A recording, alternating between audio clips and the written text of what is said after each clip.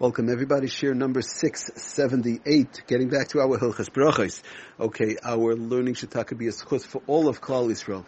Okay, getting back to our Indian, which we've been talking about, which is Chatzitza, interpose separations, halachic separations, whereby a person might be running into a problem of washing for bread. Possibly they could wash, possibly not. So we're going through some various different cases, halachas, and so on.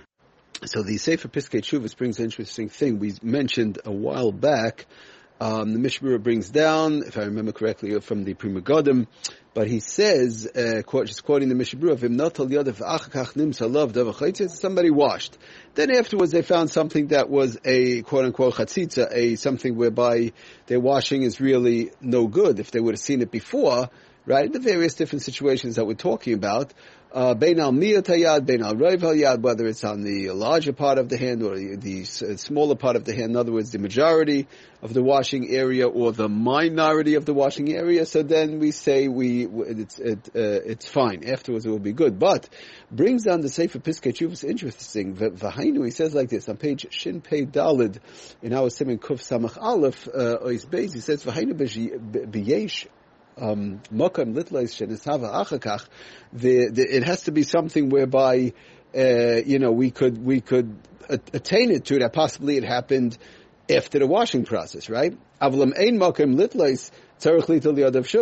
rewash. In other words, if I know whatever, let's say I have this thick cream on my hand, whereby it possibly will be a chatzitza, not the thin layer if they wash it, but I didn't wash it, it was thick or whatever, they're running into a problem of a chatzitza possibly.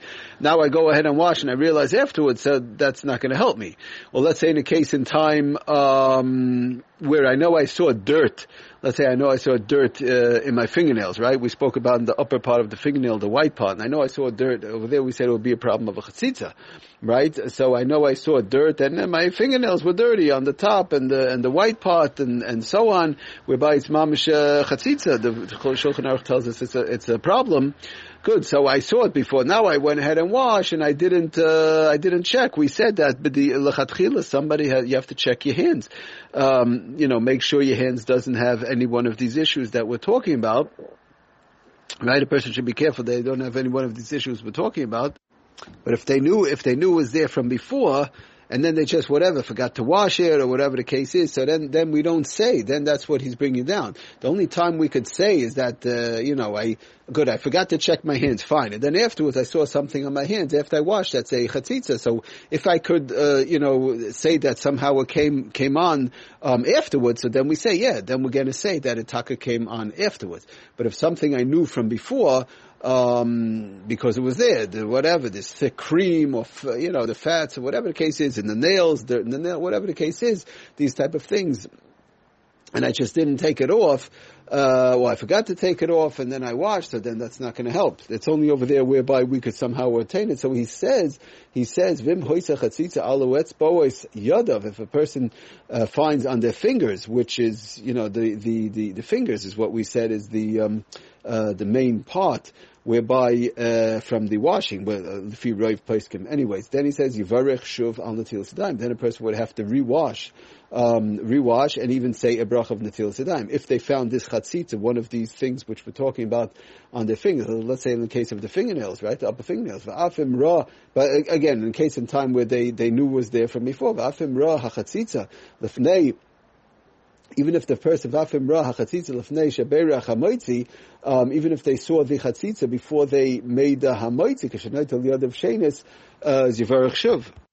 Now the reason why he says if it's on the fingers, in a case in time whereby a person, let's say they knew that it was there, right, and they knew that this chatzitza, this interpose was there, let's say in the case in time whereby it's a person has a lot of dirt in their fingernails and so on, in the upper part. And again, I'm just giving an example, and they know it was there, they just didn't, take it off. They just didn't, they were lazy in taking it off, or they forgot or whatever. So then, and you can't just say, well, maybe it happened afterwards because it's something that I knew about before.